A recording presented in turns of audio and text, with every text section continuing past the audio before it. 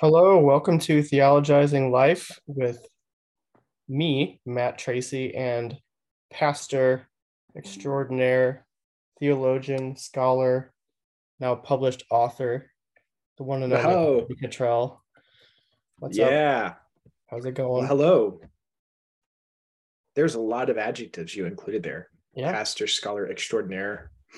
Probably a little too maestro. over. Hmm. No, a little over the top, a little over the top. But you know what? I'll take it, right? Yeah. Thank you. Such kind words, Professor Matt. Well, you might have noticed that Anthony is not doing the introduction today because Anthony is our special guest. What? Oh my goodness. Totally not ready for this. Didn't see that coming. Yeah, we totally, this is just a rough random. Um, so um Yeah, but before we get started, how's it going? Any life updates so far? What's been going on? Oh man, November was crazy. So some people, we did have one listener notice that we didn't have a November episode, but we had, and you too, actually, we had sickness in our home for like half the month.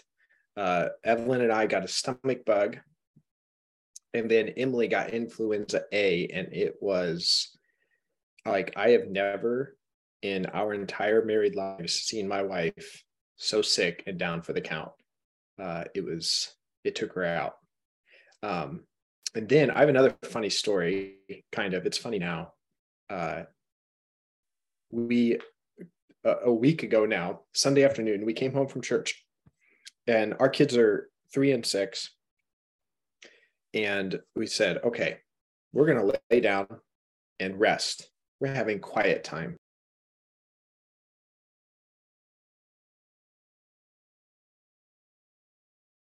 You guys don't have to take a nap, but you have to play quietly or color in the art room, or you could lay down. Like it would be good for you.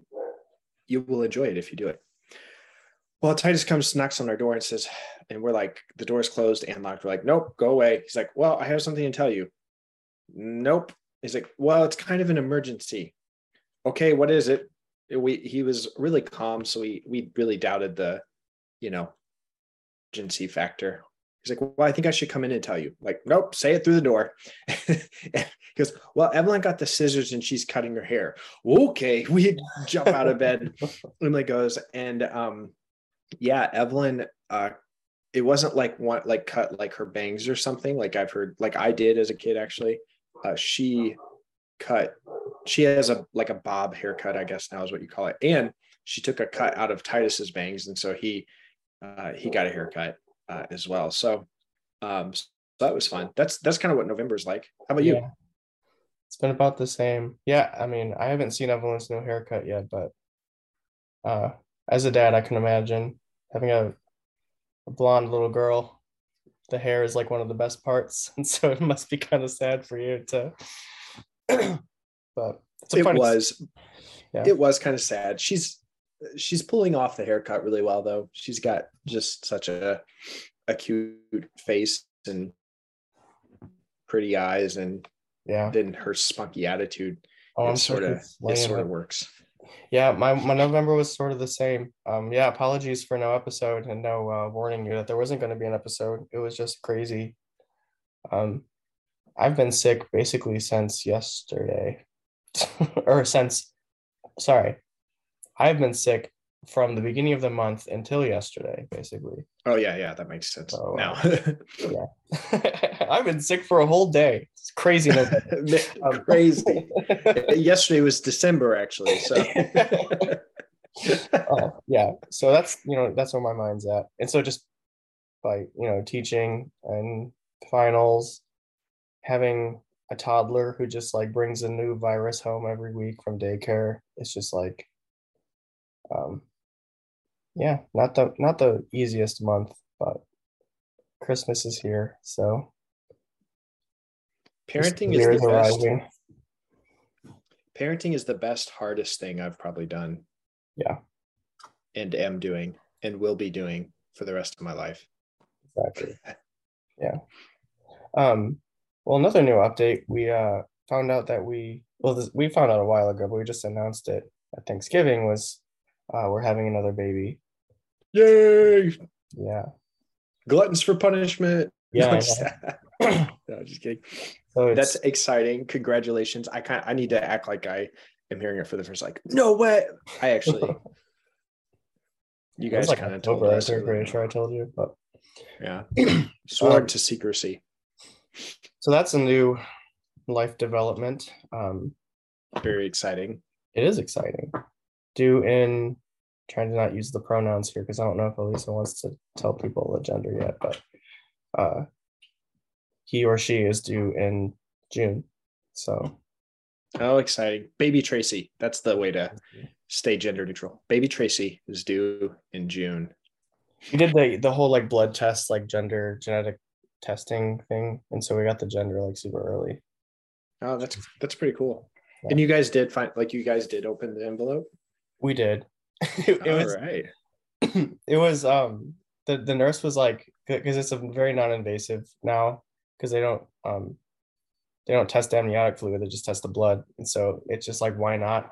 And the nurse was like, I can just have the results for you in an envelope here, and you can pick them up if you want to see them. And Lisa brought them home, and I'm like, I can't just have this envelope sitting in my house and not look at it, it's Yeah. gonna be too hard for me.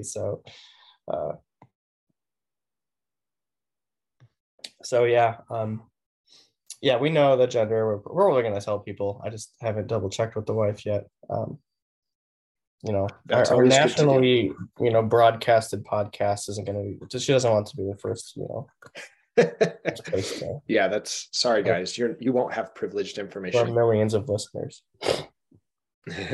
So anyway, that was November for us. Crazy month, but we got through it, and now we're back, and we have our wonderful host Anthony Cottrell talking about his new book that he Yay. published. Super exciting. I know it's been a dream of Anthony since I met him, and probably before that. And so I'm just gonna take a little bit here and ask you some questions just about your book and kind of the story behind it and what you want your readers to take away from it. And at the end, we'll let you know where to buy it, so you can support Anthony and his efforts. Yeah. So That'd be fantastic. yeah. So first of all, I just want to know, tell us the story. Well, the title of your book, I'll let you share that.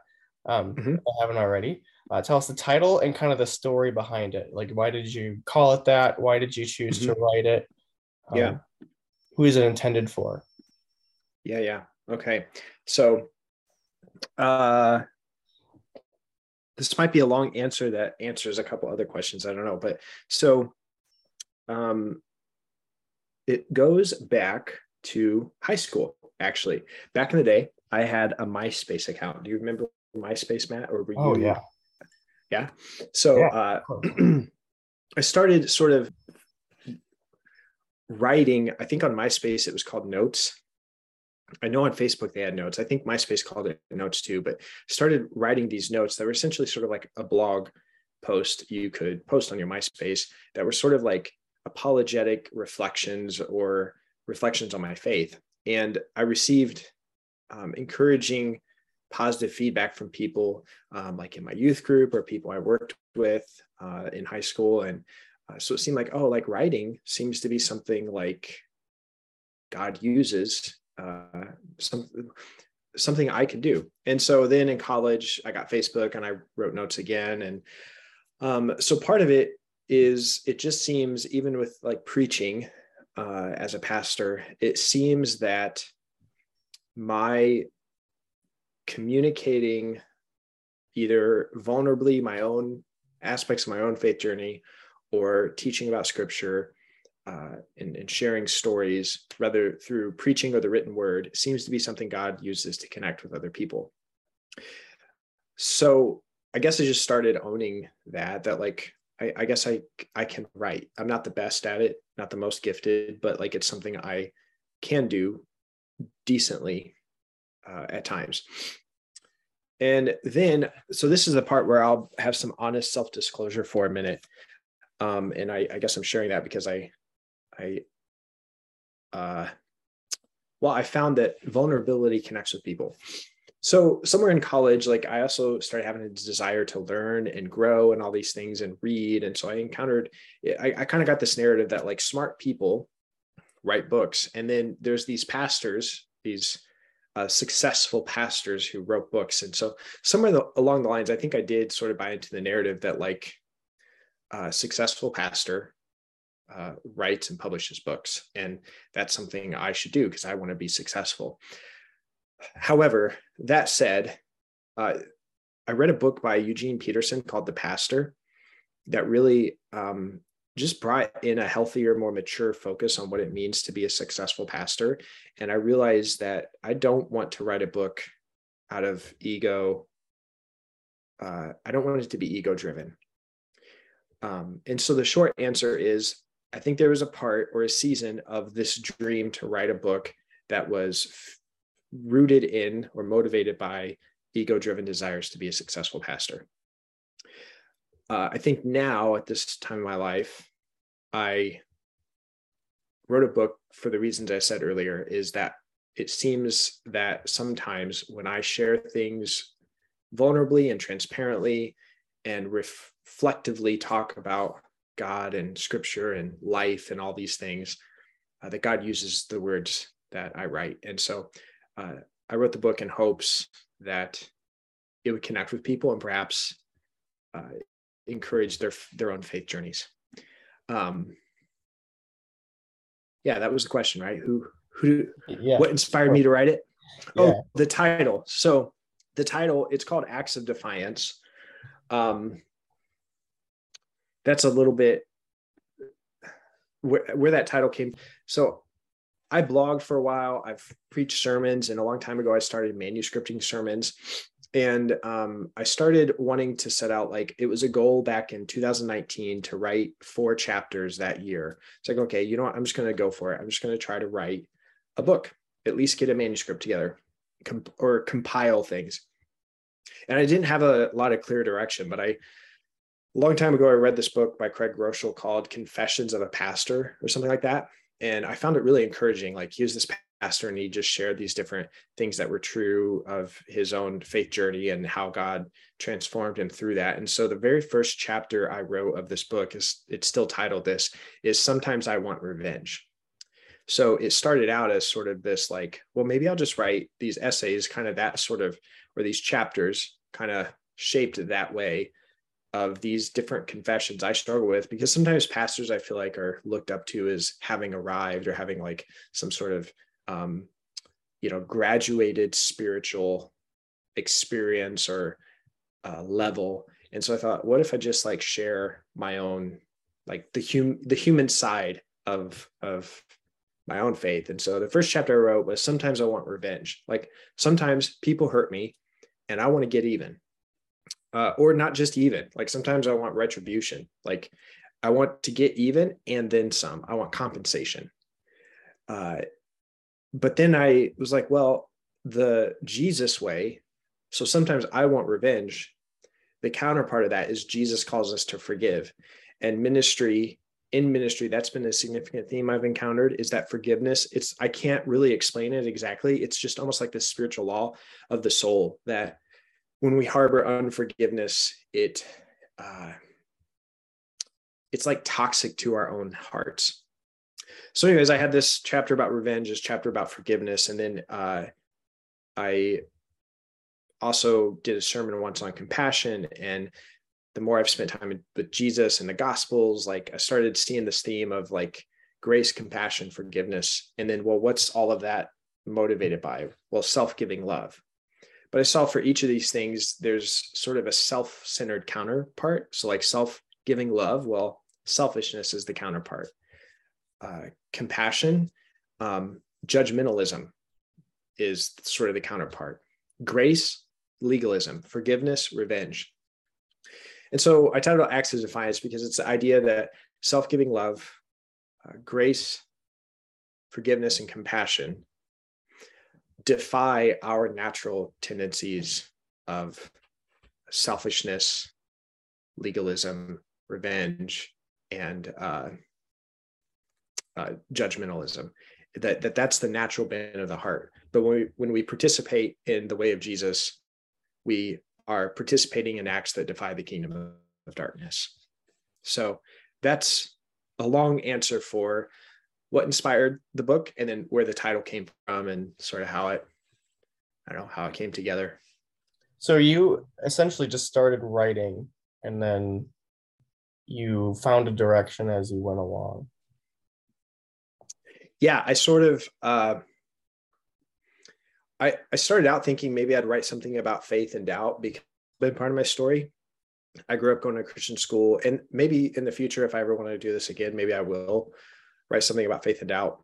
So I thought, well, maybe I'll share confessions about sometimes I want revenge. Sometimes I have doubts. Like, that's where I thought it was going. But then I sort of like discovered a very clear pattern. So that's how the chapters are structured. So there's one chapter on selfishness, in how that shows up in my life and in our lives, and how it's normal but destructive. And then the next chapter is on self-giving love, and then chapter on revenge and forgiveness. And that's, yeah, I sort of discovered this very clear outline, and so I started writing around. Yeah, I guess I sort of stumbled upon the direction for the book, is the short answer. Yeah, I took a different direction. That's kind of cool. I've actually kind of heard authors talk about that process. Sometimes they just like have something they want to get on paper, and they just need to have it on paper, and they discover where to go with it after that. Yeah. So, are there any like personal experiences or convictions or relationships that influenced your writing or your desire to write? Yeah, it's sort of like, Other than me being an influential figure in your life. Matt inspired me. Yeah, His I do that. life. Yeah, Matt inspires people. I mean, you do. You're a teacher. Yeah, of course. Teachers inspire people. So the answer is yes, but it's also complicated, because a lot of those things were part of my transformation over years of ministering with people. I think one relationship that influenced it but didn't show up in the book is my relationship with my dad. It doesn't show up directly, because when I started writing it, he was still alive. And I thought, I'd hoped he would read it. And I didn't want to write about him or talk about his story and his struggles in a way that wouldn't be honoring, I guess, to him. Like, it's hard to explain. I just didn't feel free while he was alive to share about parts of his story. But for listeners who may not know, my dad was, for the last, actually almost the last bordering on 20 years, my dad had sort of this ongoing fight with alcohol. And with that, there were hurts and things introduced to my life and our family. And part of that journey of loving him in a Christ-like way involved forgiving him. Like, there was a very distinct point in my life where I could not move on. I wasn't able to follow Jesus and harbor unforgiveness. And then after forgiving him, having grace, because he messed up again and would disappoint again and would hurt me again. And so I had to have grace. But then I also started learning more and more about addiction. And I started experiencing compassion for him and his story and his own brokenness. Now, let me back up. I just want to clarify. I didn't always do this perfectly well. There were times where I reacted out of my own hurt in ways that were not Christ-like. There were times that I argued with him or bordered on the line of fought with him that were not honoring to Christ, did not reflect self-giving love or grace or compassion or forgiveness. However, it's sort of that relationship brought to the surface that these are actually the significant things that the Spirit wants to, that Jesus, this is what it means to be holy. So I guess that's the other factor. So my relationship with my dad, and then growing up in churches where holiness was sort of defined by like not drinking or smoking or watching these types of movies or having sex with people other than your spouse. But the problem was, in my experience in the church, I had encountered people who didn't drink, smoke, cuss, watch rated R movies or whatever, but they weren't kind. Like they didn't reflect compassion or grace. And so I started wrestling with that. And so that sort of experience in the church, coupled with my experience with my dad, I came to this place where I have a core conviction that what Jesus does in our lives through the Spirit, the primary work he wants to do is shape us by his own self-giving love.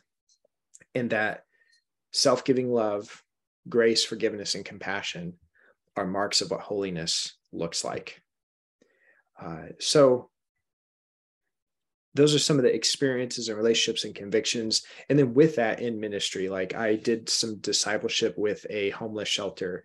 And there's a guy that I was partnered with, and his story, like he sort of reminded me of my dad. So essentially the messy people that I started seeing or feeling like these that remind me of Zacchaeus, the tax collector, or Levi, the tax collector, or the Samaritan woman, or the woman caught in adultery. Like all these people that I was rubbing shoulders with reminded me, and their stories reminded me of the people that Jesus interacted with in the Gospels. And the way we see Jesus interact with them, we see him interact with them with a tremendous amount of grace and forgiveness and compassion. So I feel like I'm saying a lot. I think I answered your question. Those are some of the experiences and convictions and relationships that shaped my story, or shaped, in a sense, gave birth to parts of the book. But I don't talk directly about my dad in the book. Again, if I ever want to do this again, there might be another place for that. He, again, for listeners who don't know, he died earlier this year in April. So I feel a little more free to share the story in a way that still honors him, but is honest about the broken parts of it. So yeah, absolutely. Yeah, to go back to one of the experiences you shared, just interacting with messy people, as you put it, and how that moves you to compassion and Christ-like love for them. I think there's a quote that from the synopsis of your book. It says, "Compassion is an afterthought when human beings are reduced to political issues and talking points." And it just kind of made me think of that, where like if you're just talking about someone and not interacting with them, not actually seeing the human side of them, they're just a political enemy. They're just an ideological enemy. That's not Christ-like love. Like Christ, he, got his feet dirty, interacted with messy people, saw the humanity in people, and loved them intentionally. And so when you reduce someone with a different agenda than you do, or someone's a Democrat or Republican, so automatically you place them in this box where they can't get out of, instead of actually interacting with them and seeing them as a person, a whole person. That's not how Jesus would have us interact with people. Right. And we see that in the Gospels. So like people I talk about this in the book, but I watched a TED Talk called, what was the title? Something about a single story. It talks about the problem of having a single story for people. And the idea is that sometimes we reduce people to a single story. So what that looks like, or one way that looked when I was young. So I was taught that smoking was bad growing up. And Christians don't. So this is I was young. So a very simple linear way of thinking. Smoking is bad. Christians shouldn't do bad things. You can't be a Christian and smoke. Like, so I had the single narrative, the single story of people who smoke are not Christians. The problem was my dad smoked, and before the alcohol was an issue, he was involved in church and all this stuff. And so there's this cognitive dissonance because, well, it's my dad. It's different, you know?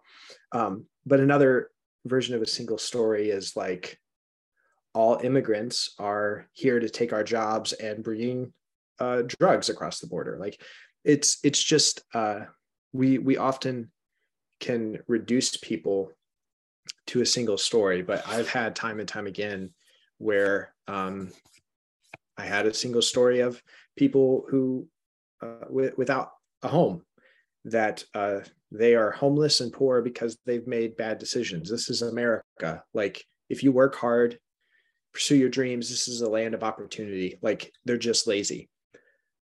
Then I hear a story of someone who's in a homeless shelter and they were a successful businessman and had a lot of money. But I don't remember exactly all the details. I could be mixing up different stories because this was years ago, but you hear things like, yeah, they were successful. And then their wife like left them and took the children with them. And they just sunk into a place of really deep, dark depression and alcoholism, and they lost everything. And it's like, are their choices okay? Absolutely not.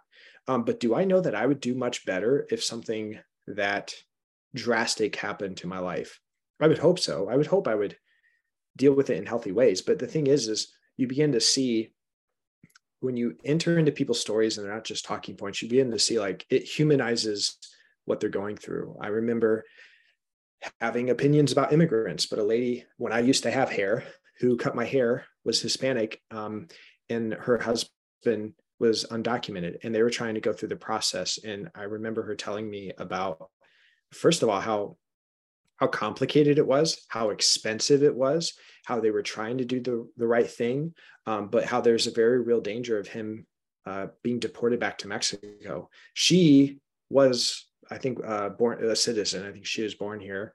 But I begin to thinking like, oh my goodness, how terrible would that be if like my spouse were deported? And like, as a Christian, can I advocate for that? Like, can I say that I want for that to happen because it needs to meet the letter of the law? Like, I remember I was sitting in a seminary class and I had some fellow students were Black. And I remember when I think it was the stuff in Ferguson, Missouri, and some things went down. I remember them expressing frustration and hurt and grief.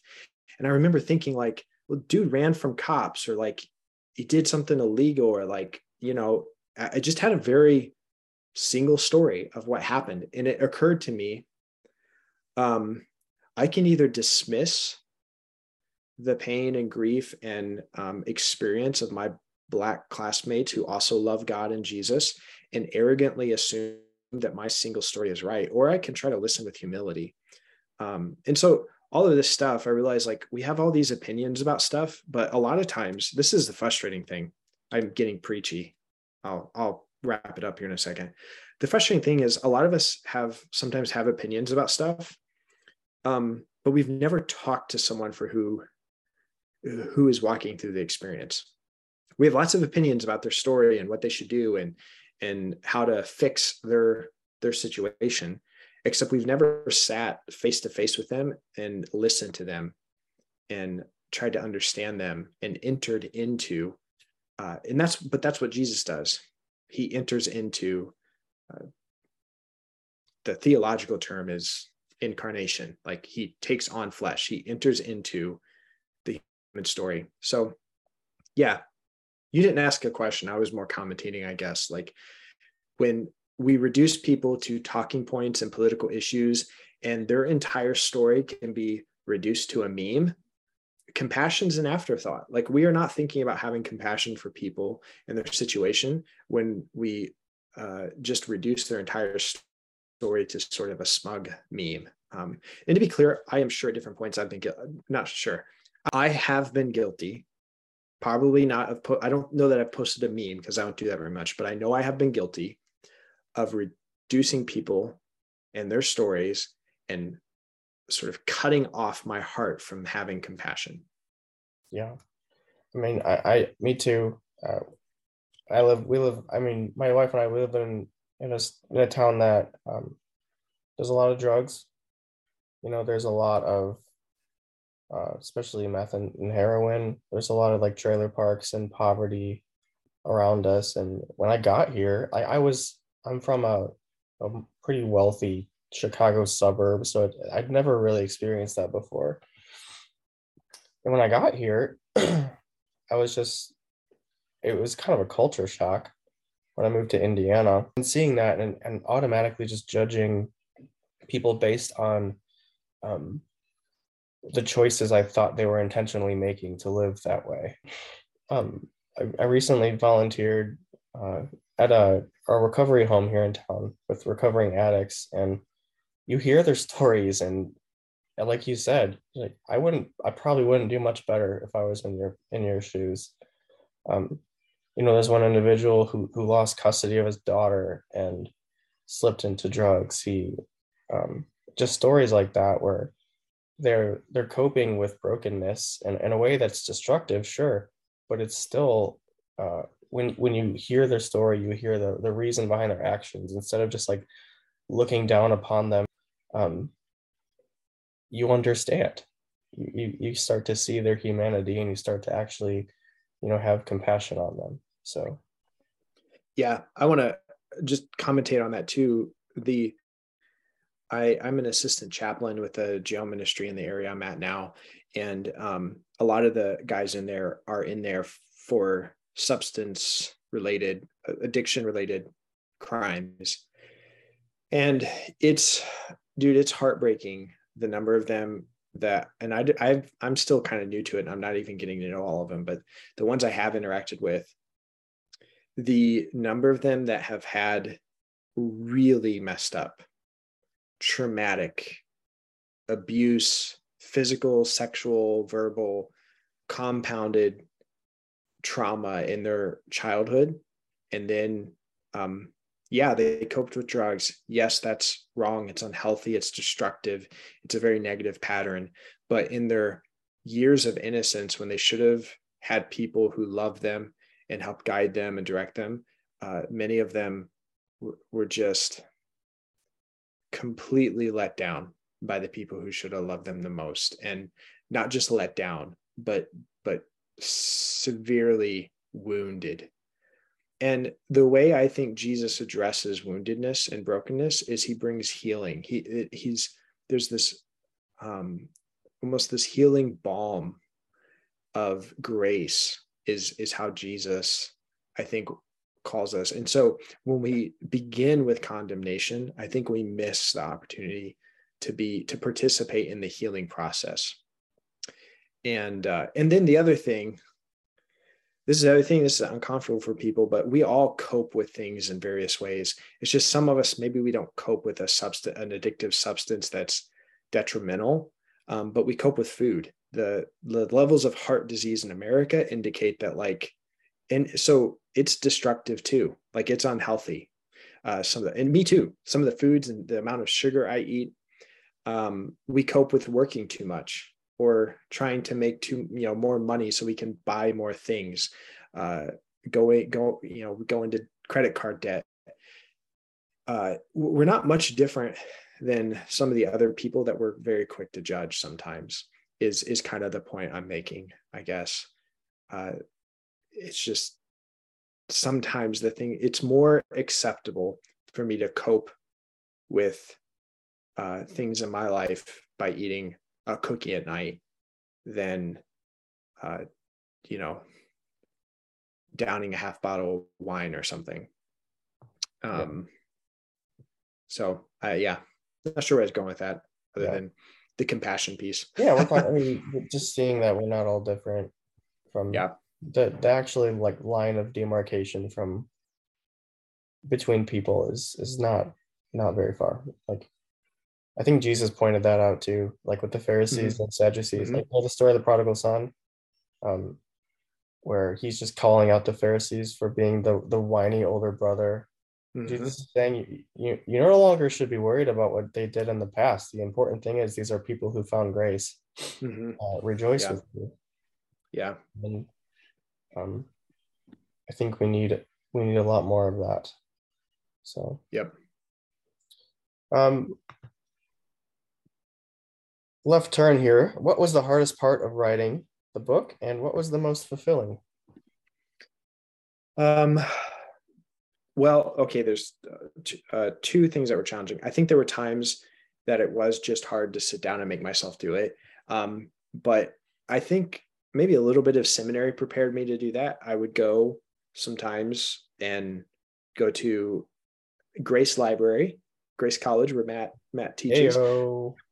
Grace Library or a coffee shop, and I'd force myself to do homework. I'd sit down, and that was my purpose.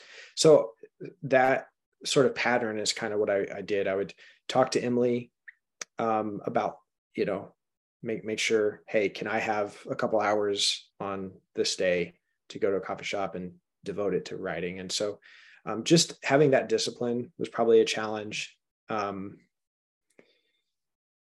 One of the helpful things, this is different, but one of the helpful things was when I started manuscripting my sermons, there were pieces of sermons that I was able to go back to and draw a lot of content from, and passages of scripture that I maybe talk about in the book that I've studied, and I had a sermon, so that was really helpful. But so one of the hard things was just the discipline of just making myself do it.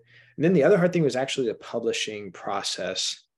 I submitted it to a couple, well, I don't know how technical you want, but some publishing companies don't accept unsolicited manuscripts, meaning you need to have an agent representing you, and the agent can talk to the publisher, or the publisher needs to come to you, which if I were a pastor of like a 5,000 person church, or had a blog with several thousand people to it, a publisher might come and say, hey, you should write a book. We want to publish it and stuff like that. That wasn't the case. So I had to find publishers that were taking unsolicited manuscripts. Well, I submitted several proposals and had two really hopeful opportunities, two or three, I think. But it kind of fell down to the risk of the publisher and my span of influence. It was just hard for them to take the risk. And so I ended up going a self-publishing route through Xulon Press. And there's a bit of like, essentially, I am carrying the financial risk. Like I put the financial investment into publishing. So that was hard. And then you asked what was most fulfilling. I think in a sense, this is so simple, but sort of accomplishing a goal. So I'm in a place where like, I want people to read it. I want people to buy it. I would love to make back what I invested in it. I'm not looking to make a ton more. But even if only my family and closest friends and our faithful podcast listeners buy the book and read it, there's still a pretty fulfilling sense of like, I completed a goal I set out to do. Like I wanted to write a manuscript, publish it. And at the end of the day, even if no one buys it, I did it. And that's kind of fulfilling. Yeah. It's definitely a point of pride. It's a accomplishment that not a lot of people can say they've done. So yeah. So that was fulfilling. Yeah. The whole technical side with publishers is tricky because essentially they're just looking to make their money, and so they need someone with a global influence. Basically, they can be assured they'll sell copies. But there's always the self-publishing route as well, and hopefully we'll help you get the word out so people can check it out. Speaking of that, where can we purchase the book, or where can we learn more about it if we're curious? There's actually a couple of places. The simplest would be to go to, I have a website. It's kind of new. I used to have a WordPress blog. It's still active, but I have a new website. It's Cottrell.com. So Cottrell. Anthony M as in Matt Cottrell. Except Matt is not my middle name. It's Miles. Miles is his It middle is. name. It is AnthonyMCottrell.com. And on the homepage there, if you scroll down, there's a section about the book. You can click more info. I'll take you to a page. And on that page, you can select buy the book. And that will take you to the Xulon store, basically. And so you can buy it from there. The Xulon link is just not simple. It's one with a bunch of letters and numbers and all this stuff after. So I think the simplest would be go to my website, click on the link that way. It'll take you to the Xulon store. And it's available in paperback and digital e-reader version. And if you go there, I will receive the most royalty. But you can also search for Acts of Defiance or Anthony M. Cottrell at Barnes & Noble and Amazon. It's there. You can purchase it there. You can actually pre-order from Barnes & Noble and Amazon today if you want. But they take quite a bit more of a chunk, Barnes & Noble and Amazon, they take a bigger slice of the pie. So I am encouraging family and friends to directly get it from Xulon. Absolutely. So yeah, we'll make sure to check that out and support you. Oh, the actual date it comes out is December 11th, right? Yes. Mm-hmm. So that's this Sunday. Will come out on the 7th, so you'll have 4 days before you can enjoy. But so, side note, as you were spelling your last name for your website, you spelled it with 2 T's and 2 L's, and I met you 5 years ago, something like that, and I spelled your name wrong in my phone. It only has 1 T and 1 L, and it's still spelled that way. That's funny. So I just thought we were good friends, Matt. It's still spelled wrong on my phone. So that's hilarious. Yeah. But yeah, thanks for giving us a glimpse of the book. I'm looking forward to reading it. I'm sure many other people are as well. And I'll post the link to your website and the book link as well in the show notes. So sounds good.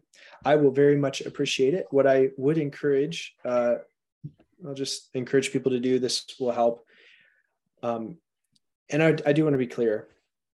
Do it if you genuinely think it's helpful. If you read this book and it encouraged you or challenged you, or you felt even spiritually that it encouraged you to maybe release and forgive someone, or it helped you start seeing people through a lens of grace and compassion, or just some paradigms were challenged and it was helpful, recommend it to a friend or friends or family. A cool thing too, if you want, I don't ever like to coerce, or even I don't like to ask people to do things, but one thing you could do if you were willing is if you order it and you get a copy, or I guess even if you have an e-reader, take a selfie or something with it and maybe post on your social medias and platforms. The more people besides me that are sharing about it, the more traffic and all that stuff it will get. But yeah, absolutely. Don't worry, we'll sell you some copies. All right. No, it's not all about selling copies. I know it's not something that you've been passionate about, and you did it, and we're all happy for you. So the reason I took the self-publishing risk is one, there is a goal, but the other part is I'm just sort of in a place of all right, you know what, God, if you want to use this, I'm not trying to sound super humble.